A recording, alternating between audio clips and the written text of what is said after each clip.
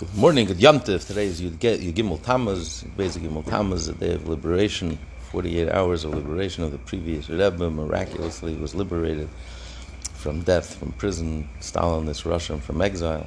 He's totally freed. Yes, and the merit of this day, the Nachman Nichevet Shifra should also have a redemption for Shalema, and Perel Bas Miriam should have a for Shalema. And so we continue. We left off. We are in the chapter 4, Gittin 46b, on the bottom, second line from the bottom. Yesterday we learned that if someone sells himself to idolaters, we don't redeem him. If he's and the Gemara explained, if he constantly sold himself, he made it a habit, and he's throwing himself in the community, relying on us to redeem him.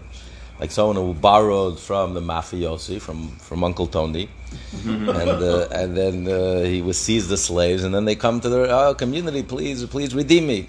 So he makes it a habit, so the community says, no, we don't redeem him. If he makes it a habit, we don't redeem him. So related incident, there was this person, sold himself in bondage to the Lydians, who were cannibalistic people. We continue on 47a. Pirkon, redeem me. They're going to eat me for dinner. Save my life. It says someone sells himself once, twice, three times. He makes it a habit. We don't redeem him. But the children are to be redeemed after the father's death. The reason why we redeem the children is because of the threat of their ruin, assimilation. You're going to leave the children by idolatry. The children are victims. They're going to mingle with them and they'll assimilate. So as long as the father is alive, the father will protect the children, will educate them. But here they're going to be lost. So therefore we have no choice. We have to redeem the children. So surely over here, because he's in threat of death, are cannibals. Therefore you're allowed to redeem him. And generally you're not allowed to redeem him because he can't be a burden of the community if you're doing it intentionally.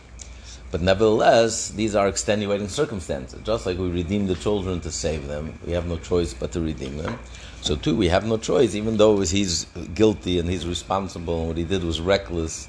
But nevertheless, we have a responsibility to protect them. So if this death, all these limitations of not redeeming doesn't apply if the Jewish prisoner is in threat of death.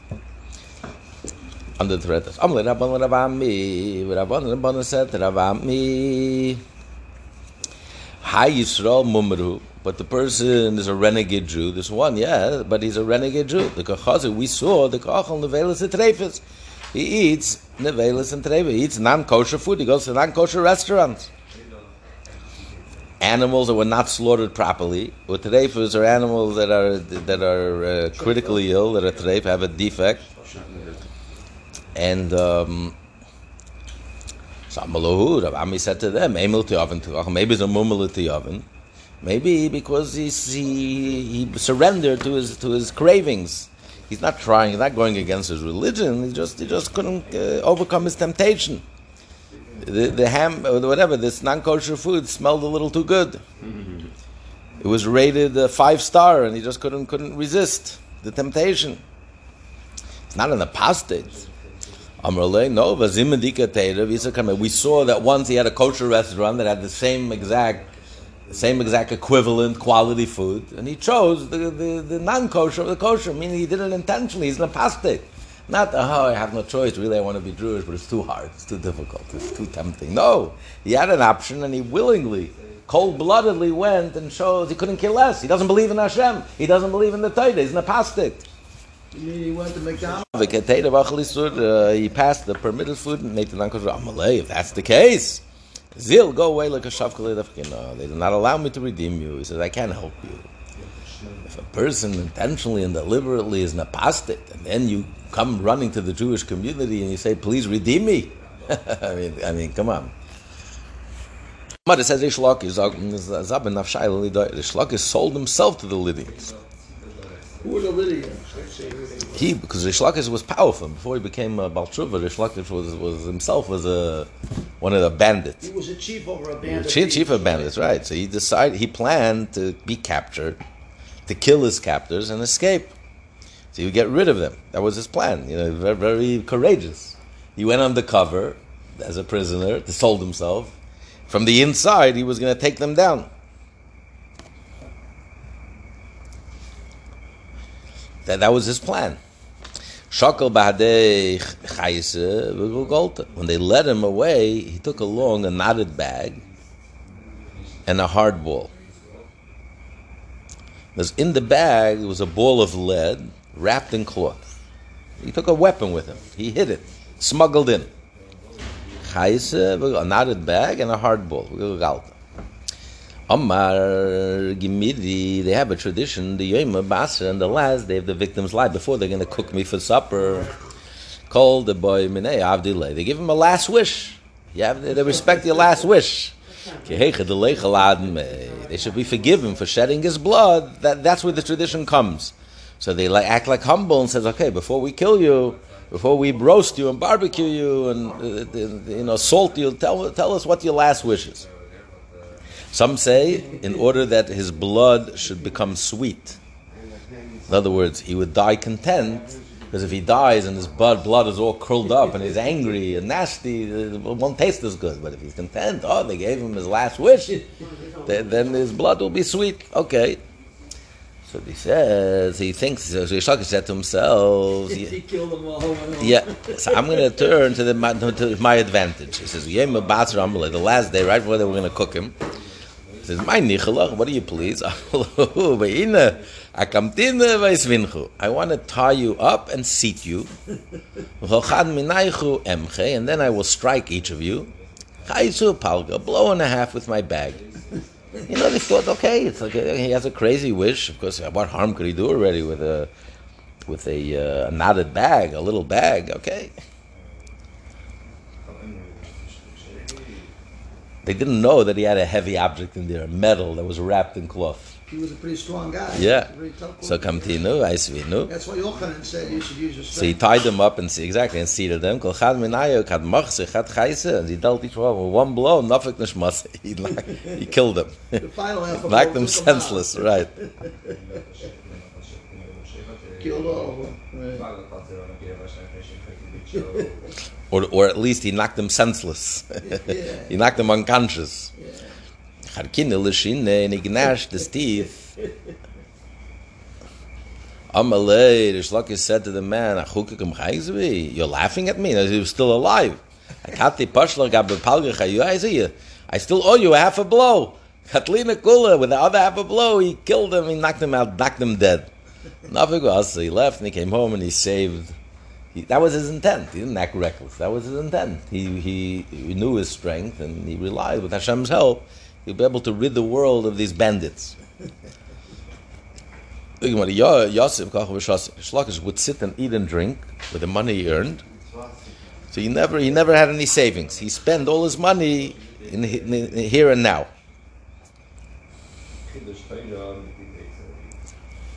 In other words, even though he didn't earn a lot, he worked very hard to earn a living. Whatever he had, he spent liberally. There are those who have billions and are so cheapskates they don't spend a dime on themselves. He had the exact opposite. Whatever I make, live in the moment, live and live like a mensch. He would eat and drink well. He would.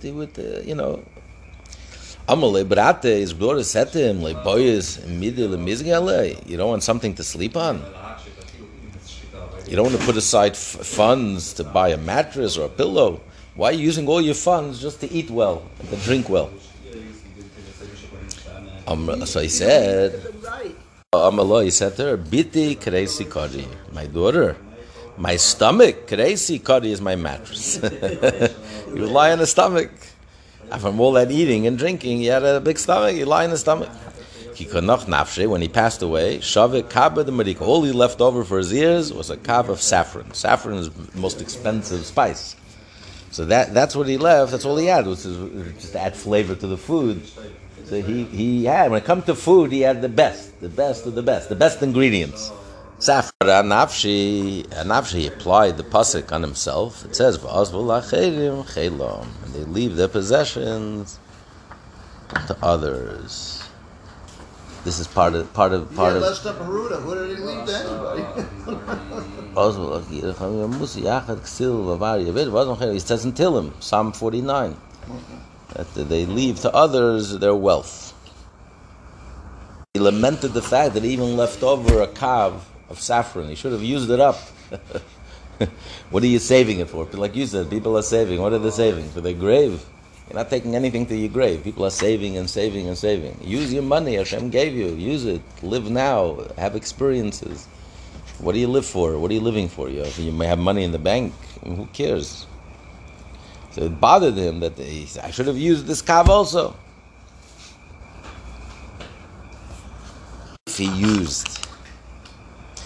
If he used this time and effort for something that he needed in this world, fine. If not, it was like a waste of time. I could have spent the time learning. Okay. The Mishnah, if you sell your field in Israel to an idolater, you have to buy back the field. You have to buy the fruit, the first fruits, and bring bikurim from it. Why? You sold it to the goy. This is for the benefit of society. This was an enactment to discourage Jews from selling land to Israel, in Israel to a non-Jew, which a non-Jew is not allowed to live in Israel, and also you're causing it to, there's no longer maisers. You're removing the land from maisers, from trumas. The goy is not going to give trumas and maisers to the kohen, to the Yisro, to the Levi, to the ani. So therefore, we punish him, and we want to discourage any Jew from selling land to a non-Jew, that you will still be responsible, obligated to buy the first fruits and to bring it up to Yerushalayim as bikur. How about someone who follows seven oil? He's allowed to live in the land, but he's still extracting the field from trumas and maisers. He's still a goy. He's not even a righteous Gentile. He's not obligated in all these. So therefore, we discourage it. Now, there's another version in the Mishnah that says, not that he must buy. If you're happy, no one obligates you to go buy the first fruit. You're just saying in general that even though the land belongs to a non-Jew, but someone who buys the first fruits from a non-Jew, rabbinically, the rabbis have made an enactment for the benefit of society that we obligate the buyer to go and to bring these fruits to Yerushalayim, even though biblically you're not obligated to. Because it came from the non-Jews that now owns the field, and it's his fruits, so you're not obligated to. Why did the rabbis make an enactment? Why is this the benefit of society? Because we want to discourage people from buying the produce from idolaters. So therefore, this will force him to sell the field back. He has no customers. It's not worth it. It will make it not worth it for him. He owns the field in Israel, but no one is buying his produce. We're boycotting him. You have to boycott him. When you boycott him, we're not buying any fruits from a non-Jew who owns land in Israel, who's removing the land from Trumas and Maisis. Rabba said, even though an idolater cannot own land, cannot exempt the obligation of Maiser, meaning the sanctity of a land, the land still remains sacred. And the produce is still obligated for Maiser. And Bikurim and everything else. Obviously, the Goy is not obligated. He's a non-Jew. He has no obligation. Nevertheless, why? It says, Hashem says, the land is mine. It says Hashem owns land. It says in Parshas Bahar, the land is mine. And since the land is mine, that's why you're not allowed to sell the land forever, and the land goes back because the land is mine. Eretz Yisrael belongs to Hashem. That's what makes it a holy land. It's not like any other land. There's no nationalism in Judaism. We're not Jewish nationalists. Nationalism means I own the land. It's my land. It's my country. The essence of Eretz Yisrael, the essence of holiness, it's not my land. I don't own it. It's Hashem's land. It's a holy land. We're guests. We're guests in the king's palace. We're guests in the king's palace, yes. Like partners with Hashem. But it's Hashem's land. And that's why we can walk away from the land. You shouldn't feel bad. I worked so hard in the land, and then I'm returning it, and I'm giving it up. It's ownerless. I can let anyone trample my field. In 6 years I worked so hard, and the 7th year anyone can come and walk in and take whatever they want. It's not yours. It never was yours. Your life is not yours. Your existence is not yours. Everything you have is not yours. Eretz Yisrael, it's prominent. There, the holiness is pulsating, is palpable. It's everything in life, existence, and the land itself is holy. It belongs to Hashem. What did they say in the Bible? Versus nationalism is ego, arrogance, politics, exact antithesis of everything that makes Israel. That makes Israel holy. Kedusha Sa'odas, the sanctity of the land is mine. It can't be negated. No human fingerprints on it. You can't. Whatever you do, it doesn't affect. The land remains Hashem's land. It spits you out if you don't follow this. Right. And the clowns who gave up parts of Eretz Yisrael and wanted to negotiate and give up Yerushalayim, they gave up the king's dining room and now they were ready to negotiate the king's bedroom. These are a bunch of clowns. Hashem says it's my land.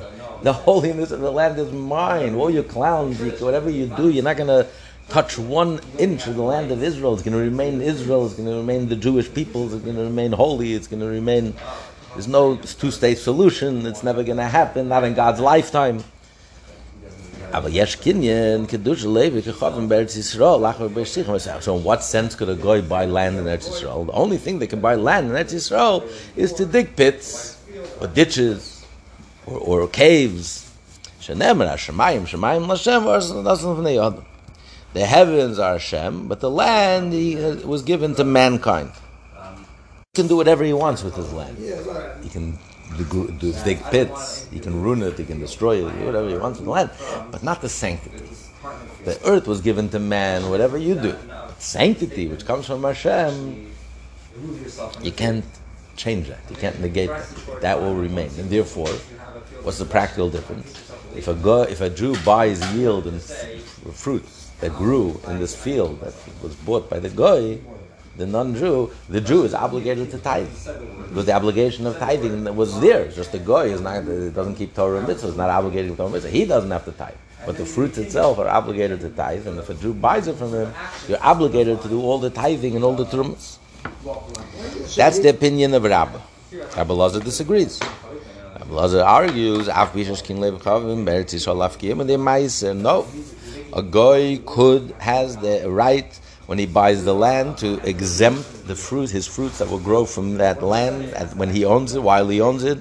Obligation of Ma'aser. Where do we know this from? It says in the Torah, the Goncha. The Torah says that your grain, the Jew's grain, is obligated to give Ma'aser. The Loi the Ganev et Kechavim, but not the grain of a non-Jew while he owns the land. But he does not have the power to ruin the land and do whatever he wants with the land, to destroy the land. It says, Lashem ha'aretz. It says, Lashem ha'aretz u'mulhaya. To Hashem belongs the earth. That's what we said this morning. The earth belongs to Hashem, not only speaking about Israel, the whole earth. Everything in it also. But here, the Gemara is saying specifically about Eretz Yisrael, that you can't attain full ownership of property in Eretz Yisrael. You have the right to enjoy the fruit. That's all you have the right. It's not to the land itself, only to the fruit. So therefore the fruit is exempt from Ma'aser, because Hashem gave you that right to own the fruits. That's it. But the land itself, you can't touch. It's untouchable. You can't ruin the land. You can't destroy the land. You can't start digging pits and ruining the land. You can't damage the property.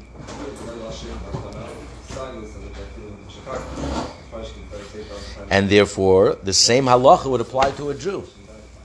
When a Jew buys land during the Jubilee, when the Jubilee was in effect, so you only had the land for 49 years. The 50th year, you have to return it back to the owner. The one who inherited, in the initial inheritance. From when they entered Israel, every tribe, every Jew inherited a piece of the land. And their children, forever and ever, their children had the land. So as long as Jubilee was active in the first temple, so anyone who purchased land was a temporary. It was only for 49 years. So according to Rabbi Lazar's opinion, your right to the land is only for the fruits of the land. You have no right to start digging into the land, ruining the land, damaging the land. It doesn't belong to you. It belongs to the inheritor. You're going to have to return it, restore it whole. Same thing a non-Jew. A non-Jew is allowed to purchase it, but only for the yield. That's it, for the fruits. And that's why the fruits are exempt. You can't touch the land. The exact opposite of the way Rabbi said. Rabbi said the exact opposite. The fruits, you don't own the fruits. The fruits belong to Hashem. It's holiness. Ma'aser is holy. Truma, that you can't touch, you can't negate, you can't affect that, you can't change it. And the obligation of Ma'aser applies to those fruits. When a Jew buys it from a non-Jew, he's obligated to tithe, not exempt. The land itself, you purchase. You want to dig, you want to destroy it, whatever you want to do, it's you can do it. Exact opposite. Rabbi says, where do I know this from? What's my source? Because we learned in the Mishnah and Peah, the leket and the shikha and the Peah of an idolater, you're obligated to ma'aser. Elam kein hifkin unless he declared them ownerless. The leket and the shikha and the Peah of a Jew, the leket, the things that he drops while he's harvesting, that he drops, and the ones that he forgets, and the edges of the field of a Jew is exempt from ma'aser.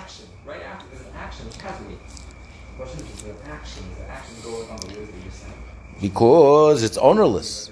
Anything that's ownerless, it belongs to everyone. You have to give it to the poor people. It's not yours. The Torah only says your yield you have to give trumas and ma'aser. It's not yours. You have to give it away to the poor. So therefore, it's exempt from ma'aser. But the goy and the non-Jew who's not obligated to give to the poor people, so it's his. So therefore, chayavim b'ma'aser. So we see clearly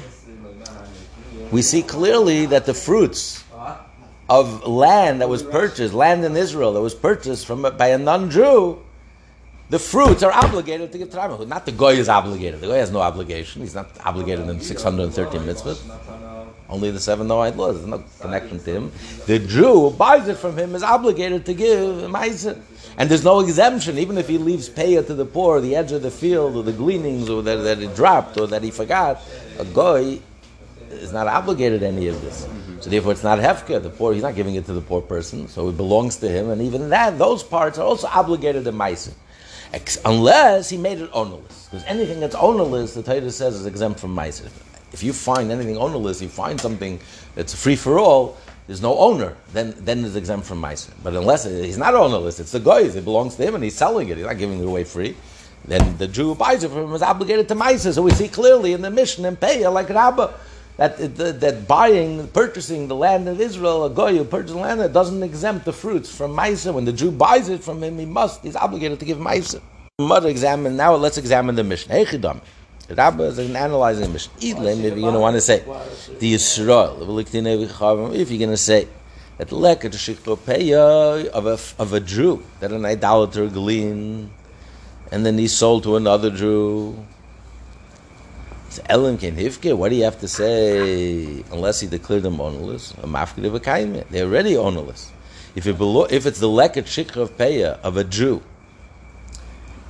a field of a Jew, and an idolater took it, and then he sold it to another Jew, it's already hefker.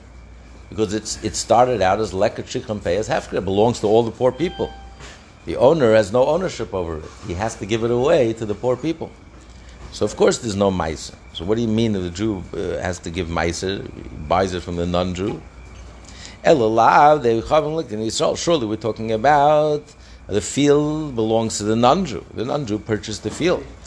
And Gittin Yisrael, but the Jew collected the edge of the field, or the gleanings that were dropped, or the gleanings that were forgotten.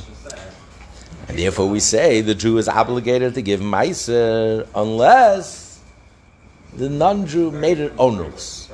So we see clearly that yield from a field of a non-Jew in the land of Israel, a non-Jew purchases a piece of land in the land of Israel, a field in the land of Israel, the yield and the fruits are obligated to ma'aser. When a Jew buys it from him, he's obligated to ma'aser. And even if the Jew takes it from the edge of the non-Jew's field, or from the gleanings that fell, or from the gleanings that were forgotten, it doesn't apply to a non-Jew. He's not going to give it to the poor people. He's not obligated to give it to poor people. So it's not hefker. So therefore, the Jew is obligated to separate the tithing and the trumas unless the non-Jew made it ownerless. And it's like anything else that's ownerless, that you're exempt from tithing. So in other words, if I have a field and the owner is a non-Jew. There's an owner, and the owner is a non-Jew. There's a field in the land of Israel. Hashem says, the holiness belongs to me. You can't negate the holiness. The fruits are holy, and you have to give Trumas and Maisus from. So the Gemara says, no, it's not a proof. The Gemara rejects Rabbi's proof from the Mishnah. Rabbi Lazar will tell you, the Yisrael, really we're talking about it's the edge of the field and the gleanings that were lost, forgotten, and the gleanings that fell that were from a Jewish field. Leilam the Yisrael, and the Goy collected it. The Goy came and he collected it. The comment how come after Mekaymis, you say why if a Jew buys it from the Goy, the Jew have to give Trumas and Maisus? The origin of it is fruits that were yield, that was hefker, it was ownerless. The Jew was obligated to leave it free for all the poor people. So there's no owner, so it's exempt from Trumas and Maisus. He says, no, the mafkra, daita the Israel, no. The owner only made it ownerless for the Jewish people, for the Jewish poor, not for the non-Jew. For him, it's not ownerless. For him, there's an owner. So when he takes it, it's not ownerless. So when the Jew buys it from him, now that the Jew buys it from him, it comes from the Jew, from a Jewish field. So the Jewish field, of course, it was obligated to Meiser, and it never became exempt, even though it was from the edge of the field, from the gleanings that were dropped. Yeah, but only for Jews, not for a non-Jew. The non-Jew went and took it, and now he's selling it to the Jew. Of course, the Jew is obligated to separate Trumas and Meiser. So it's no proof from the Mishnah. Toshma, I'll bring you a proof. This supports Rabbi Lazar's opinion. We learn the Braisa Yisrael Shalokach Sodom Eved Kechavim. A Jew buys a field from an idolater. Actually, shlish. Before it was a third of the way to fully be grown. Right, before it attained a third of its full growth. And once it reached a third of its growth, after the Jew purchased it, And he sold it back to the non-Jew. Then and only then you're obligated to Maisa. Why? Because at what point does the fruits become Chayav and Maisa? Once it reaches a third of its growth. Then we say it like reaches it starts maturing.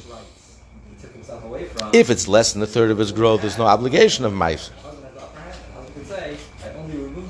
But once it reaches, and since it reached a third of its growth while it was in the Jew's possession, so even if he sold it back, since the initial obligation began when it was still in the Jew's possession, then it remains so. Or then even when it fully ripens under the non-Jews' ownership, it remains obligated in Trumas and Maisus. So what do we see clearly? But what if it grows, the third of the growth is under the non-Jew's jurisdiction? Then you're not obligated to Maisus. When a Jew buys the fruits from the non-Jew, no, because Hashem gave him the power. Hashem gave him the fruits. You have a right to the fruits, and these fruits are exempt from Trumas and Maisus. So the Rabbi would reject this proof. The Gemara says, no, we're talking about over here.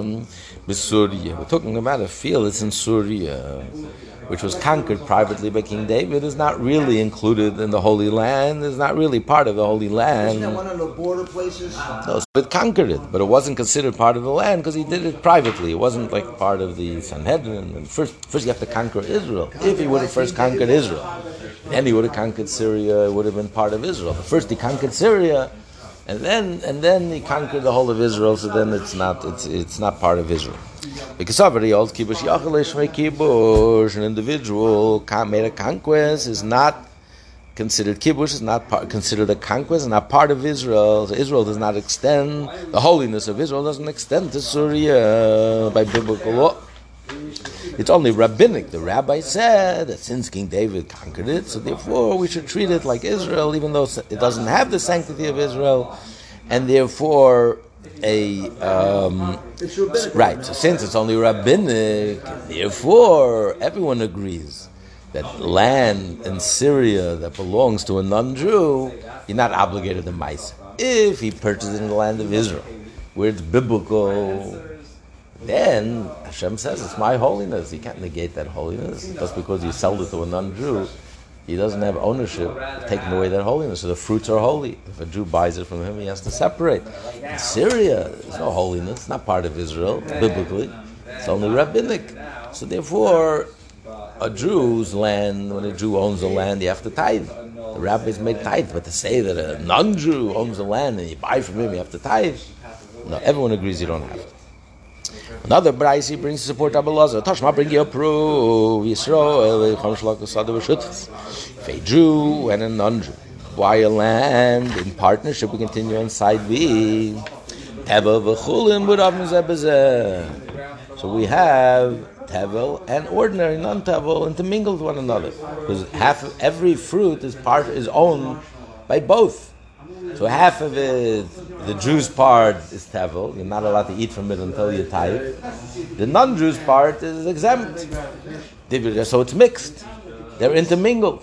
Even if they divided it, you take these fruits, you take this bushel of that, I'll take this bushel of that. No, it doesn't matter. It doesn't help. Every fruit is a combination. It's owned by both of them. Was owned by both of them.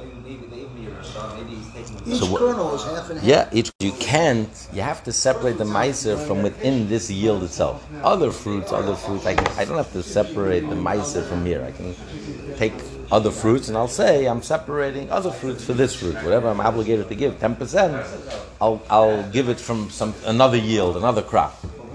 You can't do that in this case, because you could only separate from another crop on something that you're definitely obligated. Here I'm only 50% obligated. So the only answer is to do it from within. I have to take from this crop, I have to take 10% and give it away. 1/10, yeah. No, yeah.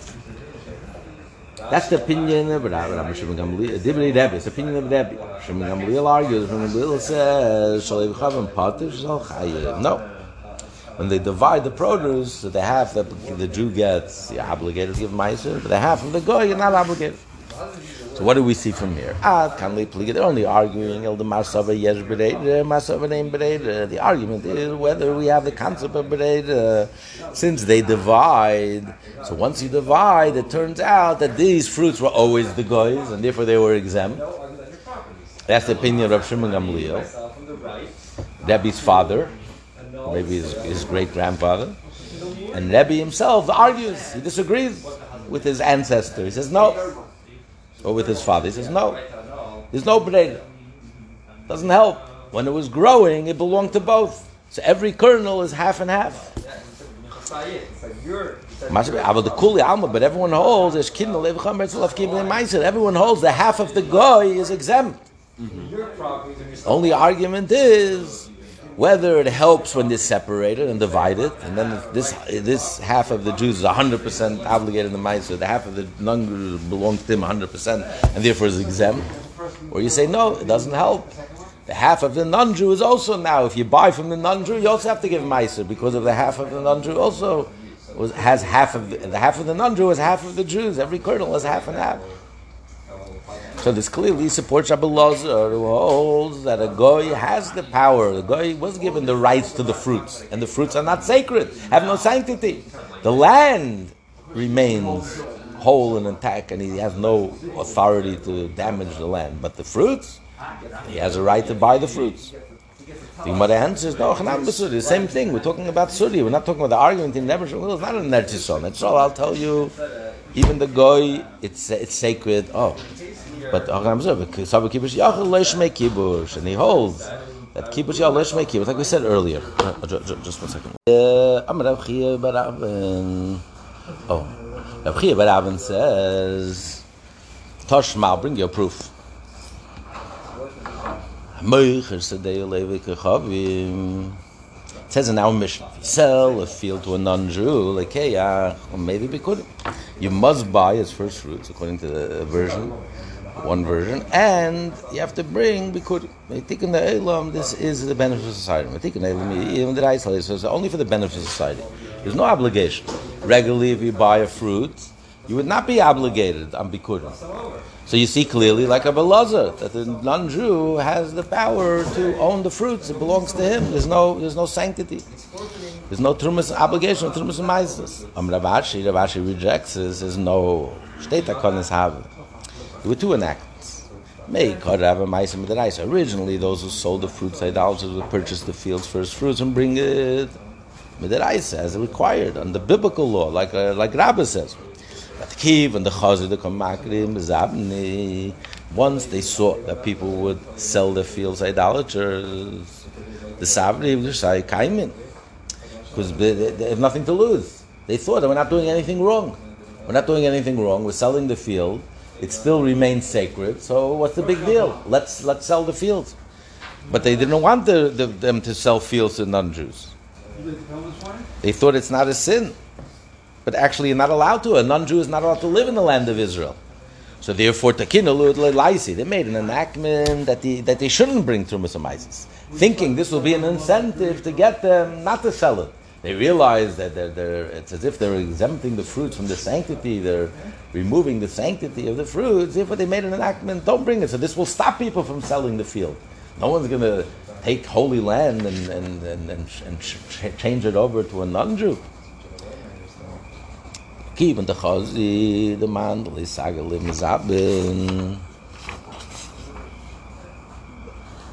no incentive for a Jew not to sell the land. What do I care? I'm still the holiness is intact. So therefore they made an enactment, don't bring it. Don't bring it. So therefore it's losing its holiness. Maybe this will stop the Jew from selling the land to a non-Jew. But then they saw that despite all of that, people who didn't have enough funds would sell the field. And the field would permanently become in the hands of idolaters and would remain there in Israel. So therefore they brought it back to its original. Now this will become an incentive for them not to sell it. Because the produce, you do have to bring tithing. If you would say that it's biblical, then you would be obligated to bring bikurim. You'd be obligated because the only one who can bring the bikurim is the owner. The only one who can go and bring it to Yerushalayim and the Beis HaMikdash and say, he has to announce, proclaim, it's my field that you gave me. The only one who can do that is the owner who sold the land to the non-Jew. So then, if it was biblical, you would be obligated to buy the first fruits and bring it to Yerushalayim. The other things that have the other thing that's tevel, the ma'aser, only if you want to eat from it, then you have to separate the ma'aser. If you don't want to eat from it, it's not. You don't have to buy it and separate. But bikurim, you're obligated to take these fruits and bring it up to Yerushalayim. So it seems it's only obligated rabbinically. Biblically, you're exempt, like Abba Lazar. He says, no, biblically, really, the Mishnah can be explained according to Rabbah. Biblically, you are obligated, and therefore you would be biblically obligated, and that was the original. But then they saw, that's the way it was originally, but then they saw that the people needed an incentive not to sell the land, since they purchased the bikurim and the fruit still had sanctity, so they didn't refrain from selling the land. They thought they're not, no harm done. So therefore they said, no, you don't bring bikurim. Don't bring bikurim. It means they realize there's harm done. When you're selling the land to a non-Jew, you're changing something. You're harming the land. So that would be an incentive for them not to sell. But then they saw it wasn't working. People didn't care. They needed the money. So then they restored it back. Oh, you will have to buy back the bikurim. So I have to buy back the bikurim. So what did I gain? So I have to spend money, buy back the fruits, go to Yerushalayim. I'm not gaining anything. The pain is worse than the gain. So therefore there will be an incentive for them not to sell, or disincentive. They shouldn't sell the land. That's how Rabbi would explain the mission. Well, we learn if you sell your field for its produce, Rabbi Yechanan said, maybe because the buyer brings bikurim. The buyer brings bikurim, and he can recite the verses. He can say, it's my land, because he sells him the rights. So the Gemara is giving an example when Jubilee no longer applies. When the time of Jubilee, the laws of Jubilee applied. Every field that you sold could only be for the fruits, because he had after the Yovel reverted back to its original owner. You only had ownership for the fruits. You can't damage the field to do anything in the field, just the fruit. But after Jubilee no longer applies, he's giving a specific example that he sold it just for the fruits. Rabbi Yechanan says he bought all the rights. He sold him all his rights. So just like he's obligated to take the fruits and he can go and proclaim, which only the owner can do. The owner sold his rights to the buyer. The Shlakis argues. The Shlakis says, no, maybe he's obligated to bring it, but you can't proclaim the field that you gave me. It's not your field. So Rabbi Yechanan, maybe because he holds kinyan peitus, kinyan naguf dami. When you purchase the fruits, it's as if you purchase the essence of the thing. You purchase the land itself. If you have the rights to the produce, then it's as if you have the rights to the property. Because how does ownership express itself? What do you mean? You're the owner of the land, but I can't have any of the benefits. How are you owner? The owner of the land expresses itself as I can enjoy the fruits. So the purchaser bought the rights for the fruits. It's as if he owns the land. He's the owner. So he can say, it's my field. He can proclaim in the Beis HaMikdash, it's my field when he brings the first fruit. No, maybe. No, he only is the owner of the fruits. He doesn't own the land. Yeah. She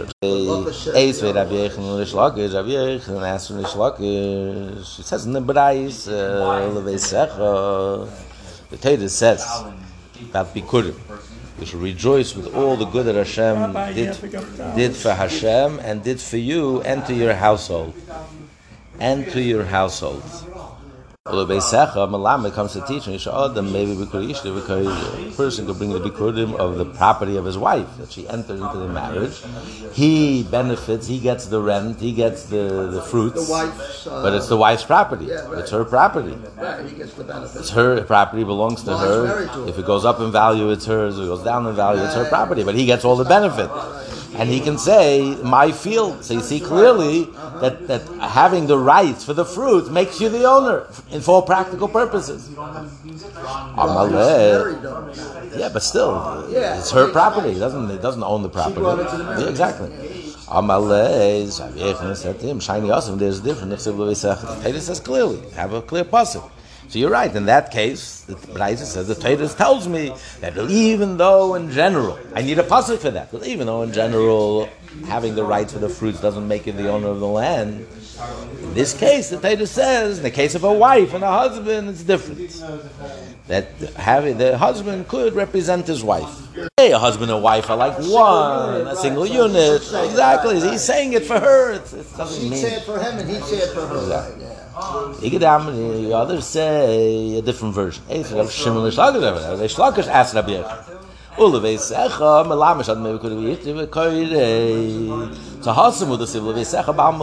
Shlakish is bringing a proof to the fact that the Torah, I need a pasuk to teach me. According to you, why do we need a pasuk? It goes without saying. Since the husband has the rights for the fruits, it for practical purposes it makes him the owner. So even if he's not a husband, just anyone who buys the rights for the fruits, he can bring and proclaim, according to you. So Amalei Rabbi Yechon answered, no, this is my source. The Torah is revealing to me. This is the source of the halacha that owning the fruits, the Torah is telling me that having the rights to the fruits makes me the owner. Because for all practical purposes, and this applies not only in the case of a husband or wife, it applies all across the board. Ace, I'll ask you a question. The Shlakish challenges Rabbi Yechon. If one was coming to Yerushalayim on the road, Bikurim used to be Yod, and he has the Bikurim of his wife in his hand from his wife's field that he's enjoying the fruits. And then he hears that his wife died and the husband inherits her property. Maybe Bikurim. So only then, now that he died, now he can proclaim it's mine. So Meisi'in, only if she dies, but if he didn't die now, doesn't this contradict the previous B'raisa?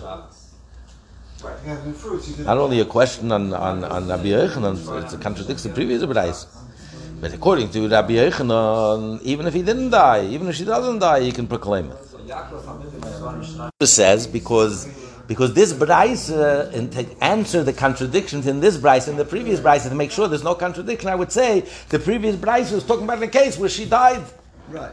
Only then does the B'raisa say that he gets Ula Beisecha. The Beisecha comes to say, yeah, but why do I need Ula Beisecha then? If she says, biblically, there's no obligation. It doesn't say anywhere in the Torah the husband has the rights to his wife's yield and produce. It's only rabbinic enactment. So what's the question? What's your proof from there? It's a Gzeres HaKosav. The Torah is saying that a husband could represent his wife, because a husband and wife are one unit. Not because he doesn't even own the right for the fruits, biblically. Tesu says, because this was the norm. Even without the enactment of the rabbis, most women, that's what they did. They gave over to the husband, you enjoy the fruits. It says, why didn't you say Rabbi Yechon? It's a contradiction of the B'raisa. Rabbi Yechon holds like the other B'raisa. It says clearly that even if she didn't die, he gets to proclaim. Taisa says no. I would reconcile the two braises that they both agree that the previous braisa is also talking about a case where she died. If you ask them, why do you need a pasuk? Why would you need a pasuk then? If she dies and he now inherits it, of course he proclaims it's his now. I need the pasuk to tell me that even though when the fruits, the yield was harvested, it wasn't his. When he was on the road, it wasn't his. She died while he was on the road. Nevertheless, the Torah is telling me that he can proclaim and say, "This fruits are mine, this field is mine." That's why I need a pasuk. The Torah says, why don't you say the Bryce is talking about a case where the wife didn't give the husband? Biblically, she doesn't have to give the husband anything. So the Bryce is talking about a case where she didn't give the husband the rights to the fruit. She kept it to herself. She was the business one. She was the billionaireess. She married him just for the sake of love, but he doesn't bring a penny to the marriage. He says, I'm keeping everything. I'm not giving you anything. He doesn't have to give him anything biblically. So in that case, of course he can't. Of course, it's only in the case where she dies. Once she dies and he inherits, now he can proclaim it. Before that, it didn't belong to him. But maybe in a case where he does have the rights to the fruits, then even if she doesn't die, she can. Simple. What are you asking in Rabbi Yochanan? How could Rabbi Yochanan have a brisa against you? What do you do? Who says the brisa is talking about? Where he owns the fruits. Strong question. It says, because the brisa is talking about after the rabbis enacted. It's an enactment that every husband owns the fruits, the benefits. Right. There's also another answer. You can't answer that. You can't say it's talking about a case where he has no right to the fruits. Because if he had no rights in the fruit and he's on the way to bring the bikurim, and then his wife dies and he inherits it, he cannot proclaim. It's like the equivalent of you buying fruits from someone else, a stranger, right? And you're bringing the fruits to Yerushalayim, the bikurim, and then you buy the field. Could you proclaim and say, my field? No. Yes, you own it now. When you're standing in the Beis HaMikdash, now I own the field. But when the fruits were harvested, it wasn't yours. You just bought it. You were a stranger that bought these fruits. So it doesn't help that in the interim you bought the field. You could not proclaim it. So the husband will be the same case. If the wife kept the rights for the fruits for herself, and then she dies, and the husband inherits it, he still cannot proclaim it, just because he inherited, because at the time he had no connection to these fruits. So we must be talking about a case where the husband the fruits do belong to the husband. And the Torah says, only when he dies, then he can proclaim it, but not. So this proves opinion of Rabbi Lazar, it's a refutation of Rabbi Yochanan. The Gemara answers, refutes this proof. Who adin afgavle? Really, I'll tell you, even if she doesn't die, he can still proclaim it. Why does the Brisa say a case where she dies? I mean, I would think I should make a decree that the husband should not recite because of Rabbi Yisrael Rabbi Chanina. But if someone harvests and he sends his grapevine, B'tziras on grapes, and he sends it to Yerushalayim with an agent, and the agent dies on the road to Yerushalayim, and now the owner himself has to bring the bikurim himself. Maybe he can bring it, but he can't proclaim. Why not? It's his fruits. Remember, it says you shall take the bikurim and you should bring the bikurim. It should have just said you should bring it. We should bring it. Why does it have to say take and bring? It has to be the same person who takes it. He's the same one who brings it in the Beis HaMikdash. Since he sent it with an agent, the one who took it was not the owner. And then he dies and the owner took over. He's the one who brought it, but he wasn't the one who taken it, so therefore you don't announce it. So too over here, when the husband is bringing the fruits. And then while he's on the road, the wife dies and he inherits the land. So it's the equivalent as if, even though he's the same person, but his status changed. The one who brought it, the one who took it, was not the owner of the land. Now, the one who's bringing it, his status changed. Now he's the owner of the land. So maybe he shouldn't proclaim it. So Kamashma on the Brisa says, no, in this case you do recite it because it's the same person. Even though his status changed, since it's the same one who took it, is the same one who brought it. The husband took it, the husband brought it. Even though his status changed in the middle, he can still proclaim it. So it makes it all the way to Yerushalayim. The only difference is that when he took it, he only owned the rights to the fruit.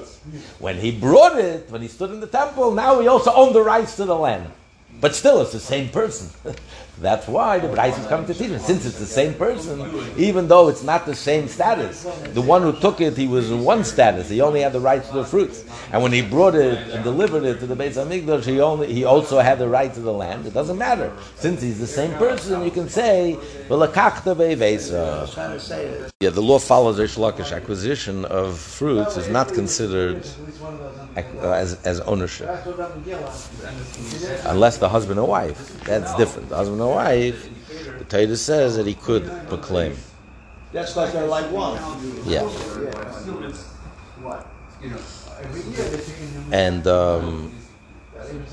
And even if his wife dies on the road and the status changes, he can still proclaim it. Yeah. Everyone have a wonderful day. Have a good Yom Tov.